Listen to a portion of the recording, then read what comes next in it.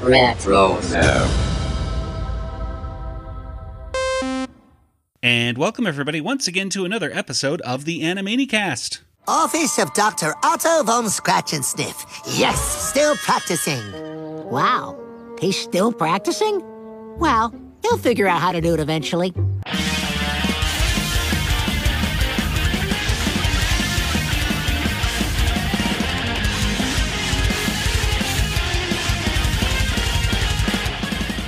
And welcome, everybody, again to the Animaniacs. This is the podcast that is dedicated to the animated television series Animaniacs, as well as other shows in the Rugerverse, such as Tiny Toon Adventures, Pinky and the Brain, and Freakazoid.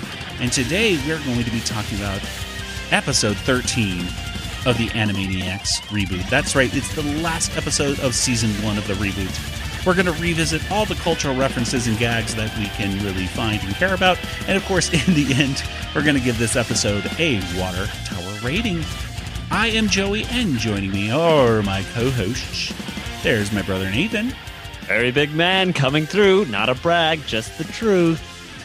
And across the country in Georgia, it's Kelly. Hello. Hey, everybody. Hope everyone's doing good out there. It is, of course, the last episode of the season 1 reboot. Am I saying that correctly? Yes, I am. And we, of course, got news today of season 3 coming out. This is a couple days ago now that I'm listening to this podcast, though. So. Yes, but I'm sure it's old news by the time everyone knows this. But just in case you didn't know, season 3 is happening. So let's go ahead and get to a reading of the press release from The Hollywood Reporter. It says Animaniacs scores Animaniacs scores early season 3 renewal at Hulu. Season 2 of the animated favorite from Warner Brothers TV will debut this year. The Animaniacs are not leaving Hulu anytime soon. So take that, people who think it should be on HBO Max. It's not going to go to HBO Max. Not anytime soon, at least. Anytime soon. The Disney back streamer has handed out an early third season pickup for the revival of the beloved cartoon from Steven Spielberg and Warner Brothers Television. The early pickup, which is for another round of 10 episodes, arrives as season 2 of the comedy from showrunner Wellesley Wild is expected to return this year. It's worth noting that animated series take longer to produce, and early pickups help keep these shows on a regular production cycle so the show can maintain a regular release schedule. The show was revived in January 2018 for an initial 2-season order and in a deal with producers Warner Brothers that included streaming rights to the show's vast library. Spielberg executive produces the series alongside Warner Brothers Animation president Sam Register, Amblin Television co-presidents Daryl Frank and Justin Falvey. The renewal is part of a series of announcements that come part of Hulu's yada yada yada with other stuff. So, blah, blah, blah. Yes. Marvel's adult animated comedy MODOK. I had no idea that but I guess that makes sense that Disney owns Hulu technically, so it's or at least majority owned, so they can put Marvel stuff on there that's more adult related. They have like Legion on there already. Okay, so it's exciting news. I mean, we were told by some folks in there that they were hearing rumblings of season 3 a few months ago, so it wasn't really a surprise, but still kind of cool. I mean, yeah. It's confirmed, so it's good to know. And of course, we'll talk more about that in our next episode, where we kind of summarize our thoughts on season 1 and what we hope to see in the upcoming now 2 seasons. But to be continued on that one. But let's go ahead and get into today's discussion of episode 13, which features the Hindenburg Cola rodent trip. Flotus, what do you know about us? I'm probably not doing the correct meter on that one to make it rhyme, but whatever. And if someone were to ask you about this episode in just a few words, what would you tell them, Nathan? I'd say it's probably like the last episode of season 1, probably. About, more or less. Yeah. And Kelly, what about you? There was a Spielberg reference. There was, A couple. Mm-hmm.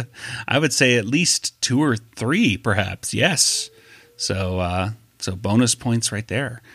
Well, before we get into our review, I think we've got to talk about a very important thing, and of course that is episode 13 premiered on November 20th of 2020.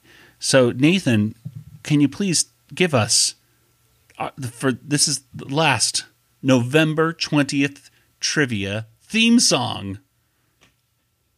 I have a song for you. It goes like this. It goes like this, because November is the day that this came out on the 20th of 2020. Wow. Very nice. I did not just, I knew I was going to have to sing a song. I should not assume we were not going to do a song. Well, yeah. He got the pattern, folks. I mean, of course, he anticipated this. I did not forget that. So, Nathan, after that thoroughly written out song, can you please tell us what happened on November 20th? So on November 20th in 2020, this was the same day as the release of Hyrule Warriors: Age of Calamity. It's on a Switch. This was just 2 days after Michael B. Jordan was named the sexiest man alive by People magazine. And it was also 2 days after the return of Fresh Prince of Bel-Air. This was also the same day Sarah Paulson starred in the movie Run, which no one saw. I didn't even know that was a movie. So there you go. I decided to do things that actually happened on that year. The year, yeah. Wow, that actually happened in the year.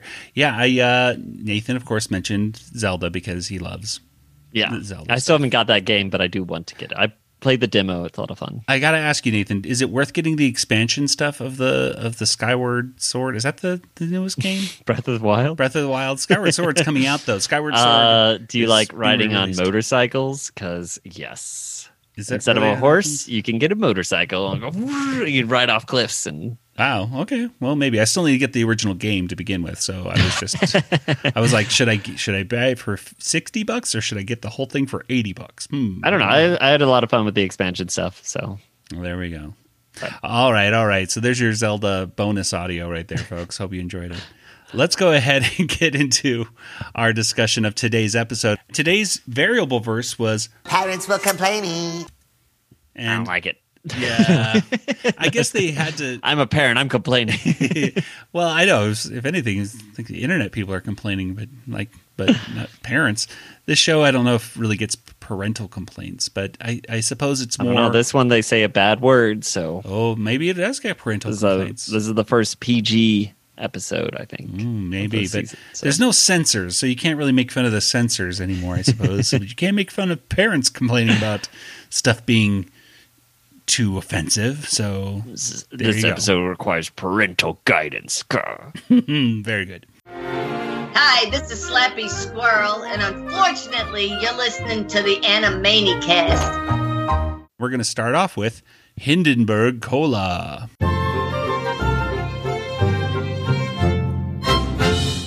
And Hindenburg Cola was a story written by Eric Banscrum.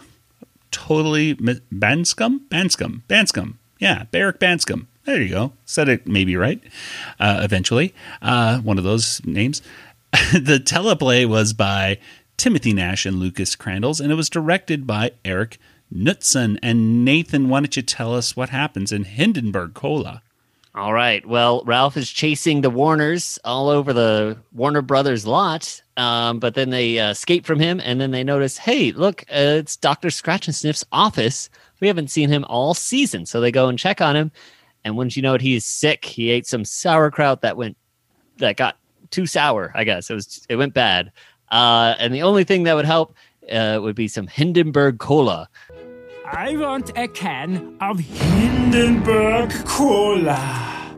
Say what now, Gas and Sniff? Hindenburg Cola. Just one more time for me there, Scratch and Stinky. Hindenburg Cola.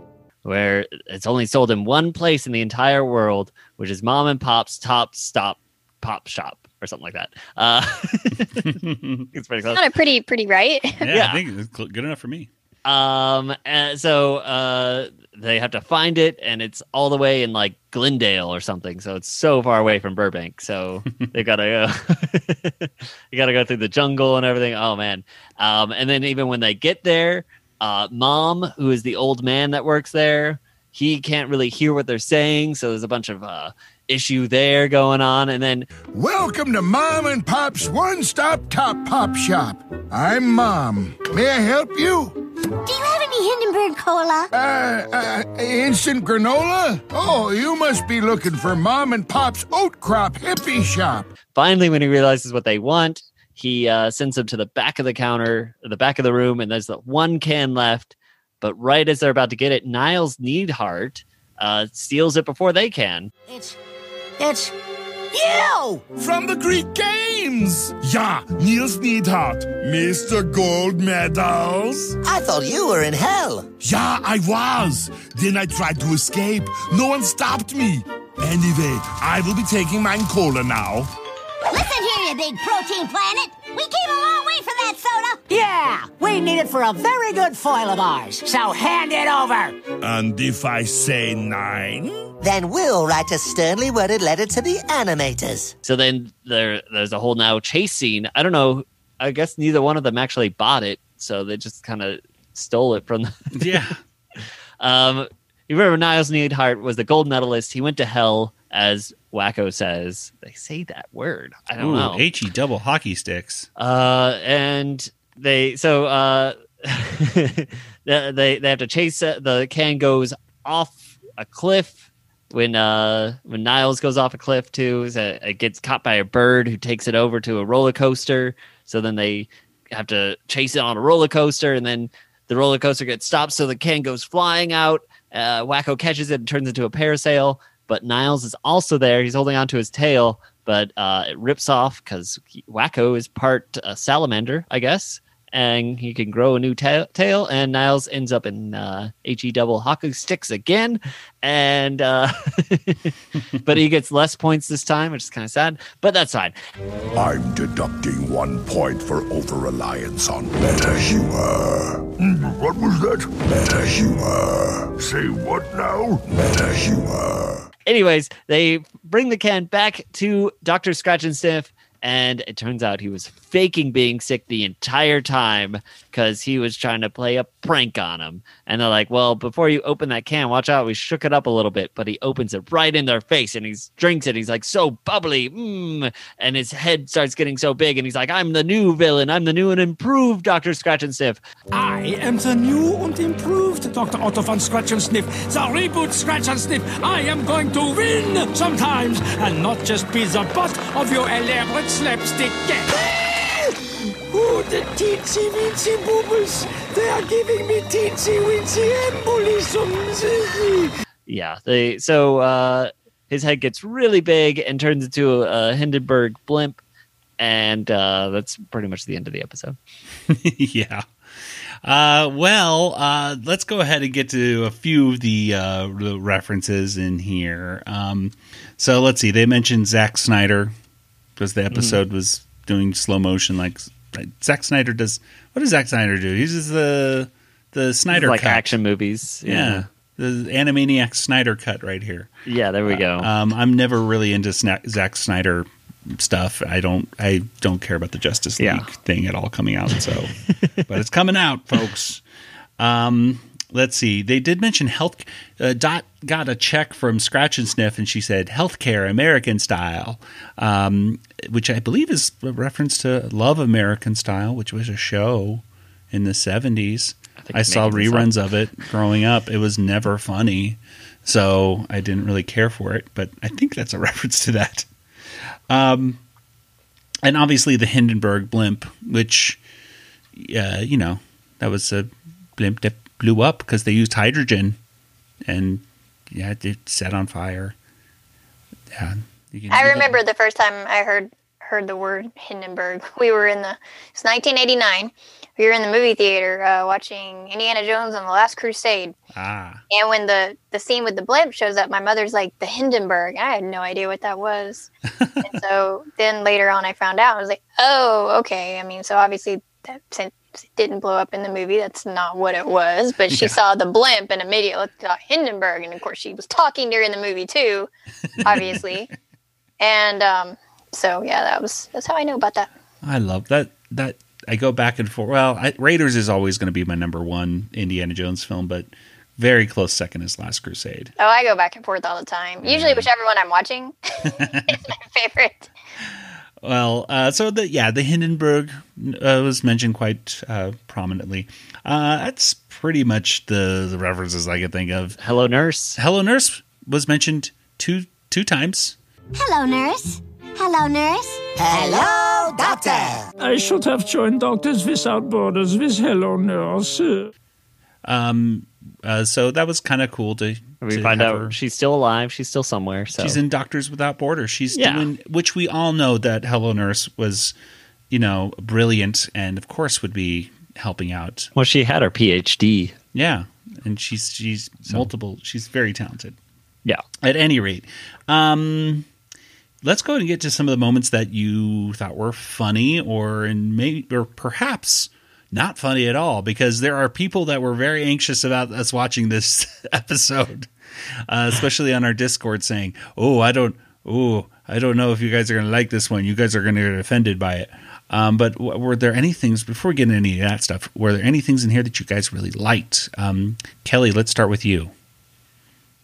I liked when they're talking to Dot and they go, "Hello, doctor," because she's the doctor this time, and I guess they're the hello nurses. I mean, I think they even say that. Yeah. Mm-hmm. And I mean, it was cool to see Dr. Scratch and Sniff again. I didn't like in what way, Yeah. Like, he was mean. Yeah. And he was a downright villain rather than just a foil. But it was cool to see him again. That's true, but we'll get more into that in a minute. Nathan, what about you? The mom and pop top hot shop. That time I did not get it, but the guy, he was kind of funny. He was saying different stores that also are complicated names. Yeah, that was mildly amusing. Yeah, it was mildly amusing. We had Niles Neidhart, which I don't know. Someone probably likes him a lot, so I'm he's sure back. they do. Yeah. It's sad that we see more of him in the season than we do of Dr. Scratches. I know, of all the things, like, who could have predicted that? Not me. Mm-hmm. It's let's see, what did I think was funny? By the way, I think there are shops in LA and stuff that just sell soda. One thing. Yeah. Oh, yeah, I did like his running, his chase scene was kind of fun, like stopping behind the old lady. He's jogging in place, waiting for the old lady. That was kind of, like, you can't get around an old lady. Baby on board, puppies on board, baby puppies on board. It's fine. That made me laugh, actually, because I'm always like, baby puppies. Yeah. It's sort of a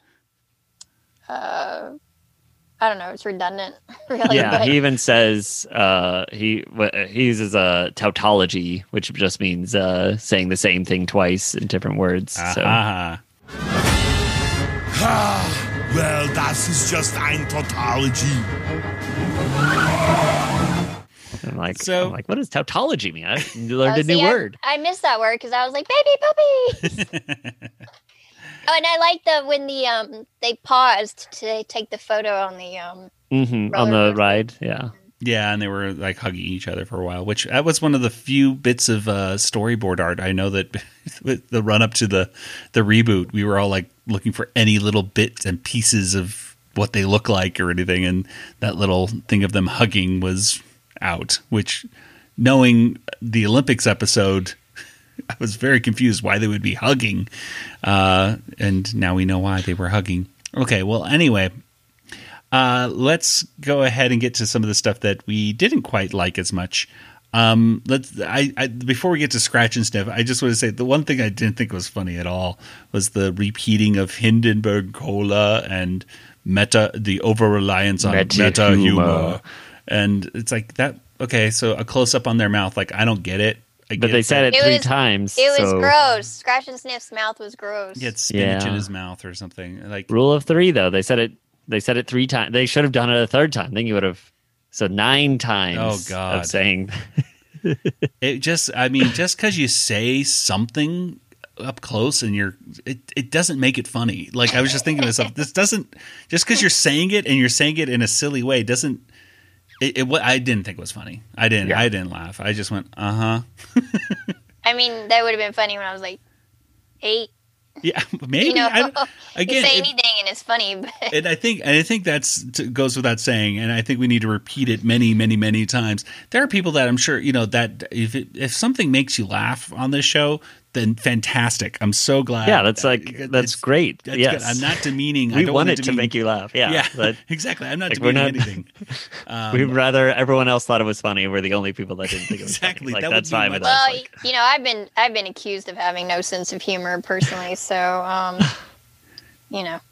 take that for what you will. Sometimes it's okay to be the Sam the Eagle Muppet in the room. Mm-hmm. Yeah, I'm okay. All weirdos. You are all weirdos. You are all weirdos. And that's okay, too, because Sam could be just as funny. Sam's hilarious. Yeah. Yeah, he's one of the funniest ones. He really is. Well, anyway. It is the British way. The British way. Okay. That's funny.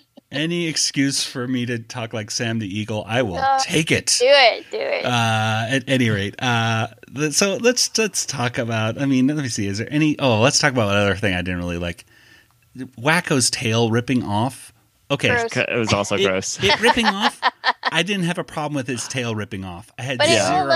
When it like grows. Deadpool when he like loses limbs. Yeah, I didn't like it growing back or something. And the pus that comes, and that's the other thing too. It's like, okay, so then it does grow back, and that was total Ren and Stimpy stuff. Or was it? It was like something I'd totally see on Ren and Stimpy and not bat an eye. Like, yes, this is what I know.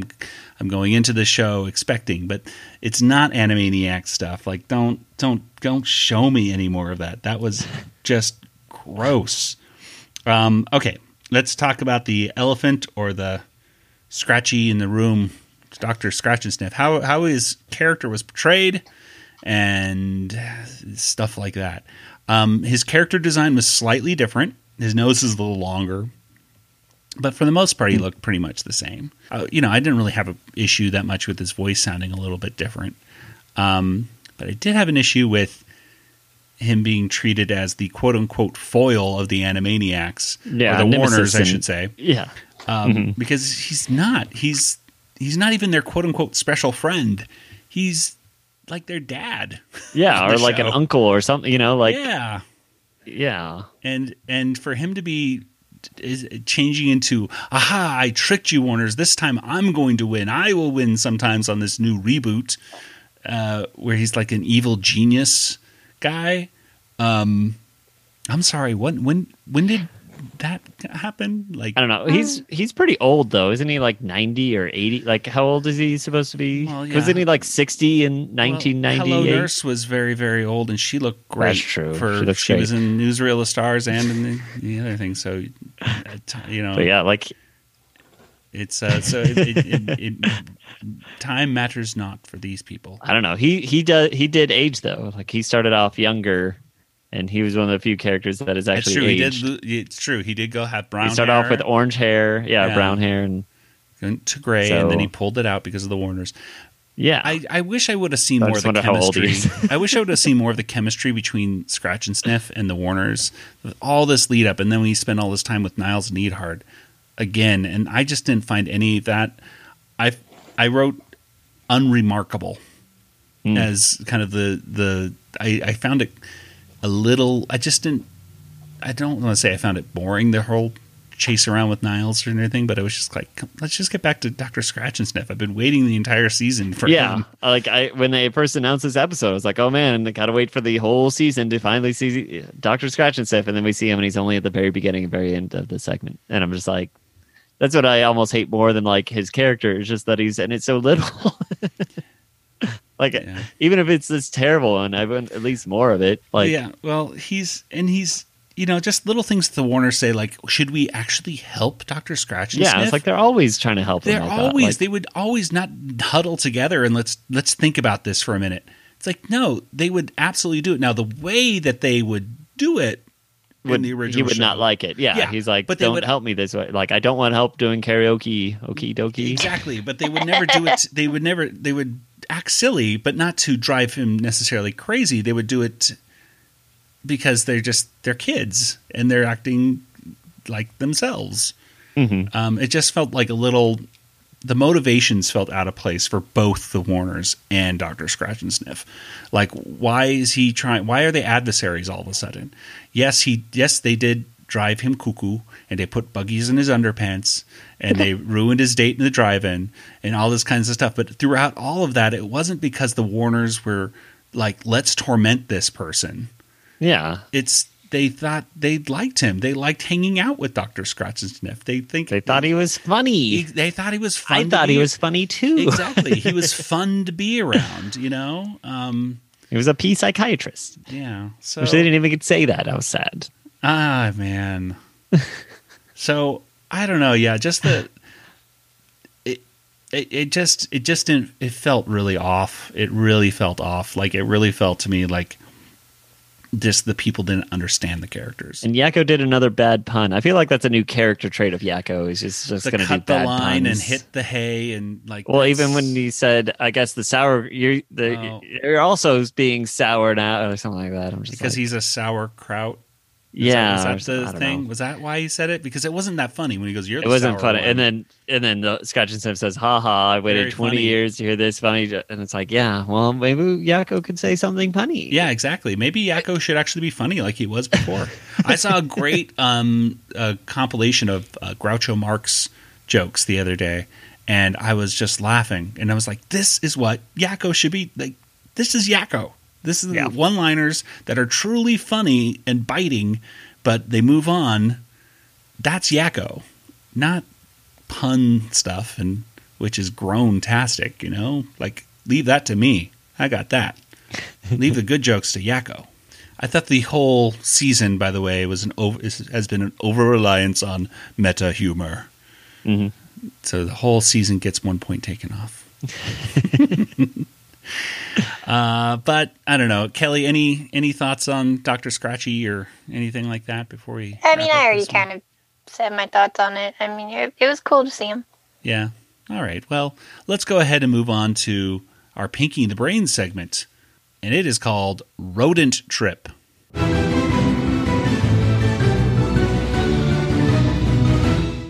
And Rodent Trip was a story by Joe Saunders. It was a teleplay by Timothy Nash and Lucas Crandalls, and it was directed by Scott O'Brien.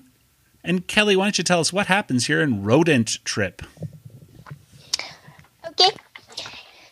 The brain is working on another plot to take over the world, and Pinky breaks the robot vacuum.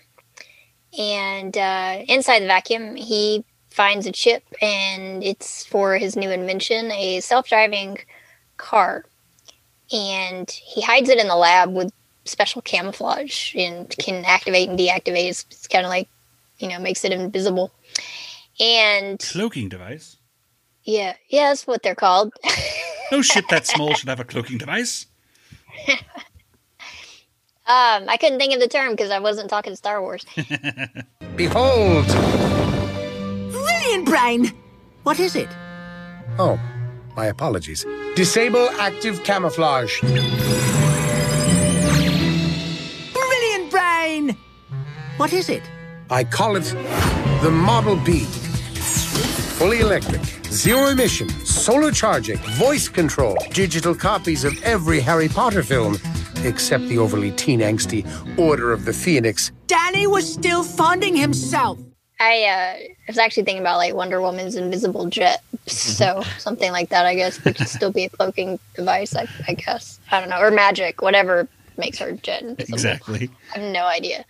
So a security guard comes in, and he gets the vacuum because the second guard is like, no, it's just the vacuum's making noise. He's like, I know, I heard something. It wasn't that mouse that you heard, So one of the security guards is a little close to the truth. It's just a vacuum cleaner, and you thought it was a super intelligent evil mouse. I know what I saw, Carl! Lost. Maybe I'll take up yoga. Lost. Yeah, better send the little guy in for servicing. Disable active camouflage. And now to simply release ourselves. Dearie me. Open the doors, please, Model B. I'm sorry, Brain. I'm afraid I can't do that. And it won't respond to any of his verbal commands. It's like 2001. I can't do that, Dave. How? How? Yeah. Why? Yeah. Dave's the astronaut, which is why I said can't do that, Dave, right? Yes, exactly. Yes. But the name of the robot or the AI is Hal.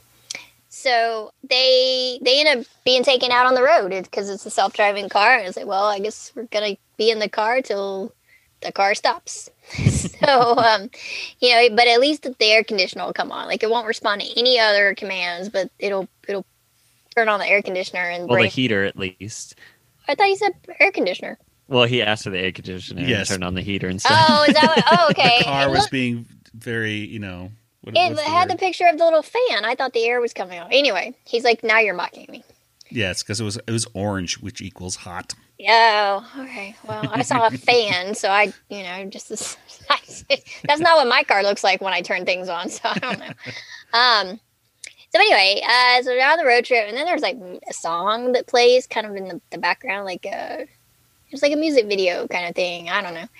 The Model B is programmed to keep its occupants on the road until given the order to release, or until its battery runs flat. We could be driving for a few minutes, or all of eternity. Road trip! Car at night, speeding through the city. Now it's morning, how about that? Brain tries to escape. Ooh, what do these buttons do, Brain? He pushes buttons like a rat. Yes, it's a funny old country song.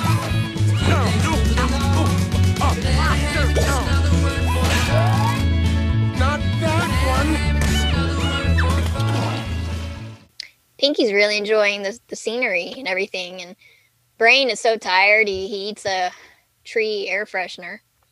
He's tired and hungry, and kind of around this point they get followed by a big truck, and in the song it talks about Duel, and some of y'all may not know this, but Steven Spielberg's first feature-length film was called Duel, and it came out even before Jaws and Sugarland Express, and it's actually a made-for-TV movie, but it was so popular they actually released it in theaters, and really gained him a lot of acclaim. It was just a small, pretty low-budget film, and it's just about a truck chasing a salesman around the desert area, and it's actually based on a story by Richard Matheson, who wrote the story that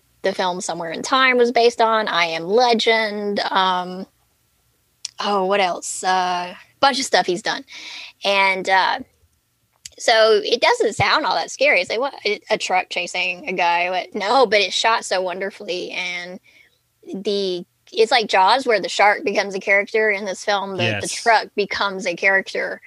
And it doesn't have John Williams music, so don't go in thinking. But, it's actually really... It's a simple plot, but it's really well done. And so they mentioned that. And so you see the truck, and basically it's a truck from Duel. And it, flies off the road and crashes. And then... And Pinky makes a comment like it is scarier when you don't see the driver of the truck, because that's what happens in the movie. Yeah. Again, just like Jaws, the less you see this shark, the scarier he is, although that wasn't really intentional, but it works. So, but this time we do, and it's actually E.T. Yeah. So it's like a Spielberg reference in a Spielberg reference. Is that meta? Ooh. I don't know. Which he was wearing a Night Skies cap. Did you see that? Oh, no, I didn't even see that. Yeah. So it's even more meta. Meta. It's meta. I heard that the Animaniacs did meta first. So you know what? I heard that. That kind of meta, I'll take it. Yeah. Oh no, it's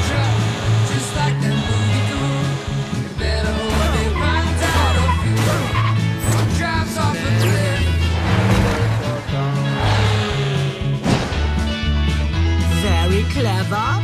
Never seeing the driver of the truck was way scarier than if we had. Ouch. Well, explain what Night Skies is real quick. Okay. So, Night Skies, I get all kind of mixed up. They actually, I think, use that title in the Gremlins. They have the marquee and it says A Boy's Life and Night Skies. Now, A Boy's Life was like the original title for E.T. I'm thinking Night Skies maybe been the working title or original title for Close Encounters. He did an early movie like as a teenager called Firelight. So without double checking my facts here, I think Night Skies must have been the original title or working title for Close Encounters. I think Scott O'Brien on Twitter. We'll have to follow up with this later, because I know that Scott O'Brien on Twitter was saying that Night Skies was originally going to be the concept for E.T., that it was about aliens driving or tormenting a family, and that it eventually became a nice story. But he showed like a maquette of a evil looking E.T. As well. So I just Googled it real quick. I mean, the idea was actually after Close Encounters. But they used some material for like Poltergeist and E.T. So there you go. So it's kind of like the family, scary kind of thing. So A Boy's Life and Night Sky sort of refers to E.T. So somehow, like within this wheelbox, you got E.T., you have Close Encounters, you have Gremlins, and it's like, and Poltergeist, all kind of like, you could see how they kind of spring off from each other, I suppose, in a lot of ways. Anyway, that was kind of a neat thing too. So a meta thing going on. Yeah. So like I said, I didn't even notice the hat. Sometimes I was just excited to see E.T. So, and that trucker song they were singing was very reminiscent to. I couldn't even think of the trucker song that it was essentially close to, but it really sounded very 1970s trucker kind of convoy. It was kind of cute. Song. Yeah, it was. Did you know what the song was called? It's called Banana Hammock. Banana Hammock's a thong. Yep, because Pinky mentions a banana hammock at one point. Okay, so back to the plot. Yes.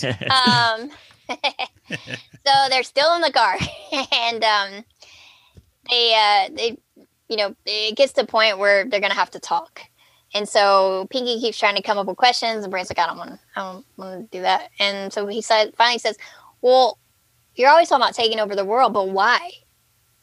And so Brain explains when he was a little baby cutesy mouse, they did, I guess, trying to instill like this Pavlovian response in him, and well, no, that wouldn't really be. It was learned helplessness, I think, was the thing. Yeah. Well, that's what they say, but it made me think of like the Pavlov, but that's not totally. That's like when reverse you like, classical. Yeah, it was like classical conditioning or something. Yeah. So, they electrocuted him anytime he went for the cheese. So even when the electricity wasn't running, if he went for the cheese, he wouldn't do it because he would remember what it was like when, being electrocuted. So, he's basically literally a lab mouse, because nowadays they don't really see, he's still a lab mouse, but nobody's experimenting on him. Yeah. From that day hence, I vowed I would be the one in control of myself, of my surroundings, of the world. But yet again, here I am, totally helpless, perhaps for the last time. And then Pinky, meanwhile, when he was a lab mouse, they gave him all the cheese he wanted to see if he could tell it apart. And so he had a completely different experience. And he was showing Brain on his tablet, that you really can't tell the difference between, what was it, Brie and Camembert or something, cheeses or something. So it was a picnic then. It even says right here on Wikipedia that the difference in flavors is so minimal that many experts can't tell the two apart. I have always found Brie to be a shade more nutty and... Wikipedia? You've had a tablet this whole time? Well, it is a road trip, Brain. Duh. So he's able to use the tablet to stop the car. And then when they finally stop the car, it goes off and finds the vacuum repair shop in the middle of like nowhere and finds the robot vacuum, and they're in love and they get married because they have the little cans hanging from the back of the car. So a love story. And then they go off down the road, just like, I guess, like the Incredible Hulk or something, hitching for a ride. Yeah. Come, Pinky. Do your best to imitate an opposable thumb. We must get back to the lab by tomorrow night. Why, Brain? What are we going to do tomorrow night? The same thing we do every night, Pinky. Try to take over the world. Well, let's go ahead and talk about some of the references real quick in this. There was quite a few. I mean, we mentioned 2001. The cars driving around were like Tron, how they make those tight turns. Obviously, the E.T. Night Skies, and of course, at the end we have the car and the Roomba thing saying "You complete me" from Jerry Maguire. So that's about it for references that I could find. Although he did mention the Hoover as his heuristic Hoover, I believe is how he pronounced it. And I looked up the word heuristic, and I honestly don't know if that's the proper way to be doing Hoover, because it's trial and error. It means to do heuristic method. But maybe it's because the Hoovers bump into stuff. I don't know exactly. That heuristic Hoover sounded cool when he said it, but when I actually looked it up, it didn't quite make sense to me. I guess that's about it for references. But what did you guys think was funny? Nathan, let's start with you. I thought it was funny that they took the thing out of the cleaner's head, and then the car ends up marrying. It reminded me of WandaVision, because they both have the soul stone, or the mind stone. She got her powers from the mind stone, and she falls in love with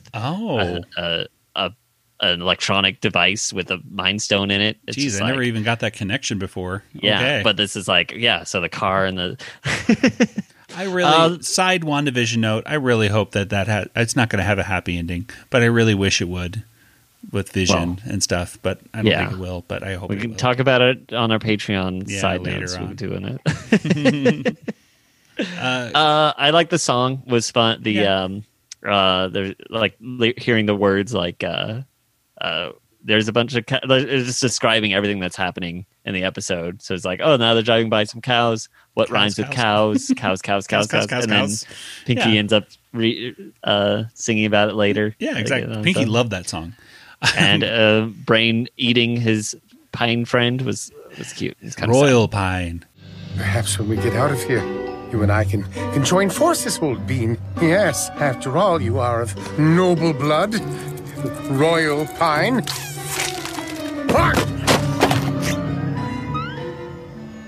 I had no choice. It was me or her, see? Kelly, what about you? I think I kind of mentioned everything as I was going through. I think the E.T. Dune thing was probably the tops for Kelly, if I could go out on a ledge there and guess. Yeah, I just like the dual reference. I thought you said Dune, but I think it probably did. Say Duel.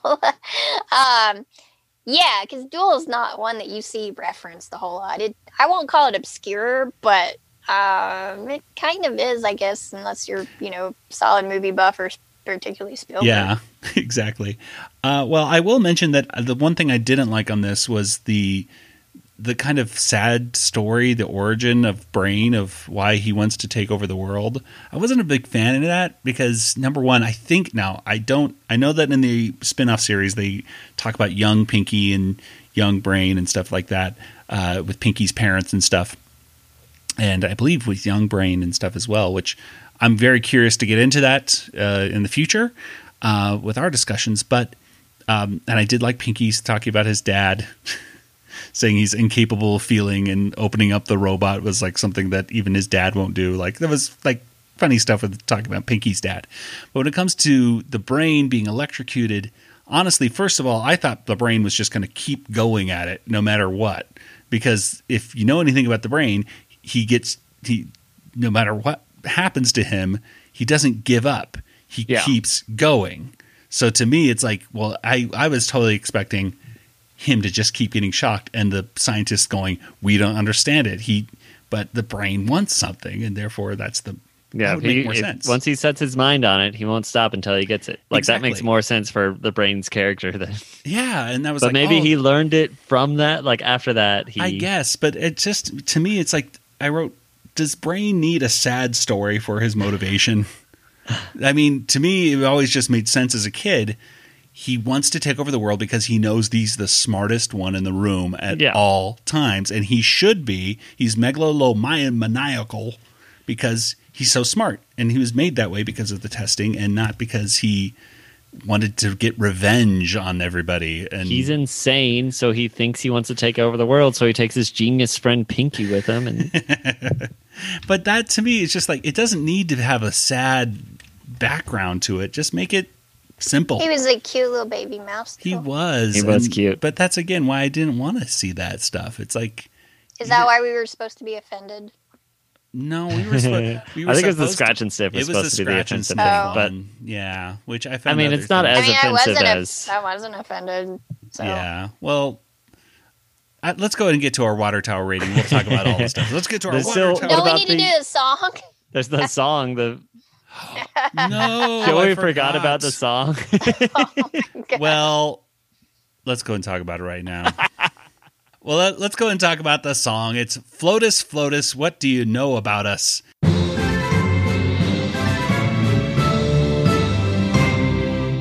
And this was written by Jess Latcher, and it was directed by Adriel Garcia. And this, Dot tries to sing about all the first ladies of the United States within just 2 minutes. First Lady Martha Washington stood strong at Valley Forge, and good old Dolly Madison saved Martha's husband George from the British in the White House in the War of 1812. These were not just wives of presidents, but patriots themselves. Eleanor Roosevelt, lady on a mission, head of the United Nations Human Rights Commission. Just like a teabag, you knew Eleanor was strong, 'cause she thrived when in hot water, just like me singing this song. And she doesn't quite do it. She skips. Well, she does, but then even at the end, they forgot about one of the first ladies, which was kind of a sad note that they had to put that on. Which was who's the first lady that they forgot?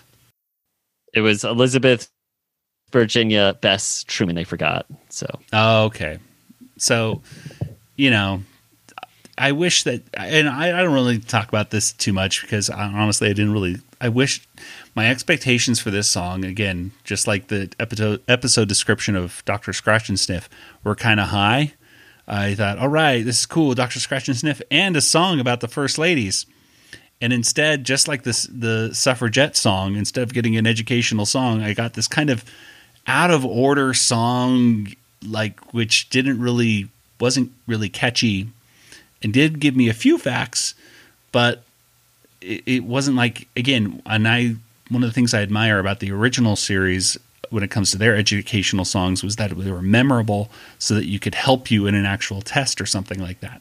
Yeah, like the whole last minute of this, no one's going to memorize that. And it doesn't help you to memorize that anyways. It doesn't tell you because they're just randomly saying names. There's not in any order. It's not So it felt like they should have just invested more time on this one to actually do it right instead of just hastily. It felt like it was hastily put together, which I know that's kind of the joke, is that you're doing that, but it wasn't what I wanted in my expectations for this song. But what did you guys think about it? Did you like it? That's Kelly. What did you think? You're our female representative. What did you think about the First Lady song? I was excited because there's going to be a song that I could learn because I don't know the First Lady so well. Particularly their first names. A lot of times I don't know who they married. Yeah, it's easy to go the last names usually. Their first names come up on, First Lady's first names is like a category on Jeopardy. And oh, wow. I know. Yeah. So I was excited. And then she starts singing. I'm like, these are not in order. I can't do anything with this because this isn't even in order. I need it in order. So, and she's skipping around all over the place. And then, I didn't think she was gonna make it to the end of the song, and then they rush it, and then the end part wasn't educational, and it was kind of a big mess. It was a mess in the plot, because she's got all these like mechanical figures or whatever. Kind of looks like they're in the Hall of Presidents at Disney. That was the joke they were going for. Yeah, so that was funny, but I didn't get much out of the song education wise, and it just wasn't funny at that point. And then it turns out that they did miss this person, First Lady, and then I think they made up names too. So kids, do not memorize the song. There's better Animaniacs songs you can memorize. Not going to be helpful to you. No, totally not. Don't use it in school. No, don't teachers, please don't use this or the Suffragette song in school. Please. It's such a shame. Really a shame. Incredibly shameful that they. You know what is a good Suffragette song? The one for Mary Poppins. Oh yeah, Votes for Women. I love that song. Yes, but this one, again, just kind of another disappointing song, which is just, again. Like, I think we talked about it like on the Animaniacs episode where you're saying like you just want a song that doesn't have that's just educational and doesn't have some like sarcastic thing about it or just teach me stuff, like teach me something. It's okay. It's okay to embrace what made Animaniacs in the original show. Yeah, so it's good. fine to have a really good educational song. Like it's not something to be ashamed of. Like I don't know. They're just embarrassed. They don't want to do it or something. Yeah, I don't get let's make a joke about doing it instead of actually doing it. Like that's not good. Like then don't do it. Don't do it. Right? Just do a funny song and don't even pretend that you're going to do it about suffragettes or first ladies or something like that. Because I didn't learn. Yeah, at least at least my expectations wouldn't be like up there. Like, oh man, I know. I'm with you. And by the way, if you do want to learn about the first ladies, you can go to the Smithsonian National History Museum, and they have a first ladies exhibit where they show a lot of their dresses and stuff, which for the inaugural balls and stuff. I'll probably start playing this song there, so that's good. Oh my boy, they want to get people out. The museum's closing. Let's play the song. Well, anyway, that's good. Now let's get to our water tower rating.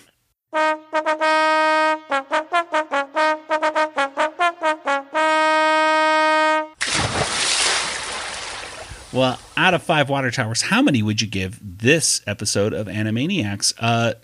Kelly, let's start with you. That's tough. I was trying to think about it before we started recording, and I didn't come up with a decision. Here's what I'll do. I kind of had it between 3.5 and 4 because I'm excited because the Spielberg reference, and the Pinky and the Brain was just kind of cute overall. Right. But I can't decide, so I'm going to do 3.75. Okay. Are we allowing this, Nathan? Has this ever happened before on our show? We've never done it before, but we're doing it. This is a first. Well, we'll allow it. I'll allow it. Should I go now? Yes. Okay. So I was also trying to figure out whether I want to give it 3 or 3.5 because, I'm glad Scratch and Sniff's back. I'm glad they tried to do it. I want that stuff. I just want it better. I think if my expectations weren't high, seeing it the second time, I liked it more because I knew what I was going to get already. Yeah. But I'm going to go 3.25. Oh, we're doing that. Okay. That way it evens out with... yeah, there you go. In that case... It's like we both gave it 3.5. Oh, man. Oh, there you go. Good averages. Okay, then I will not do a 0.25-ish ending of mine. Yeah, you'll throw the number off. I'll throw them all off. Okay, so in that case, I'm giving mine a 2.5. I still did like this episode more the second time, like Nathan said. The second time I watched it, I did like it more. The first time I watched it, I was just kind of bored with it. I didn't find it as funny, again, as I wanted to. It was fine. I'm giving it a middle of the road, but I have to dock at points for just not seeming to understand the character motivations of the Warners of Dr. Scratch and Sniff, and in my opinion, the brain. Like, it felt like, okay, fine, you're going that direction. It wouldn't be the direction that I thought it should go, but go for it, I guess. I'm in for the ride. Let's see what you guys have to do. But I wasn't like super offended. I was definitely more offended with like things like Chicken Boo and stuff like that. But we'll get more into that in our next episode where we talk about the entire. We're going to summarize up our feelings and thoughts about our favorite season segments too. Our favorite. We'll talk about our favorite stuff. We'll talk about our not favorite stuff, and we'll talk about what we hope to see the upcoming series, what we'd like it to do in the future. So that'll be our next episode. So look forward to that. But until then, let's go ahead and get to our contact information. Nathan, where can people reach you online? Joey, Twitter, Django FT. That's me. All right, and Kelly, what about you? I'm also on Twitter, Yoda Princess, YODAPRNCSS, or email me, Kelly, at BigShinyRobot.com. All right, as for the Animaniacast, we're on Twitter and Facebook and Instagram and Patreon. You can go to patreon.com/Animaniacast, become a Patreon patron, and you can get some Tom Ruger commentaries. We go over every episode of Animaniacs. You can talk to us on Discord. Get a welcome link to the RetroZap Discord server by going to discord.animaniacast.com, and then you can talk to us and all the other RetroZap podcasters and writers, because we're a proud member of the RetroZap Podcast Network, and you should subscribe to that RetroZap feed so you can get every podcast delivered to your device for free. Well, that'll do it for today's episode. So for Nathan and Kelly, this is Joey saying good night, everybody. Good night, everybody. Good night, everybody. This podcast is not endorsed by Warner Brothers or Amblin Entertainment and is intended for entertainment and information purposes only. Animaniacs, Tiny Toon Adventures, Freakazoid, the Warner Brothers logo, all names, pictures, and sounds are registered trademarks and/or copyrights of their respective trademark and copyright holders. All original content of this podcast is the intellectual property of the Animaniacast unless otherwise indicated. Pinky, are you pondering what I'm pondering? I think so, Brain. But a banana hammock? Whew, not as comfortable as it sounds.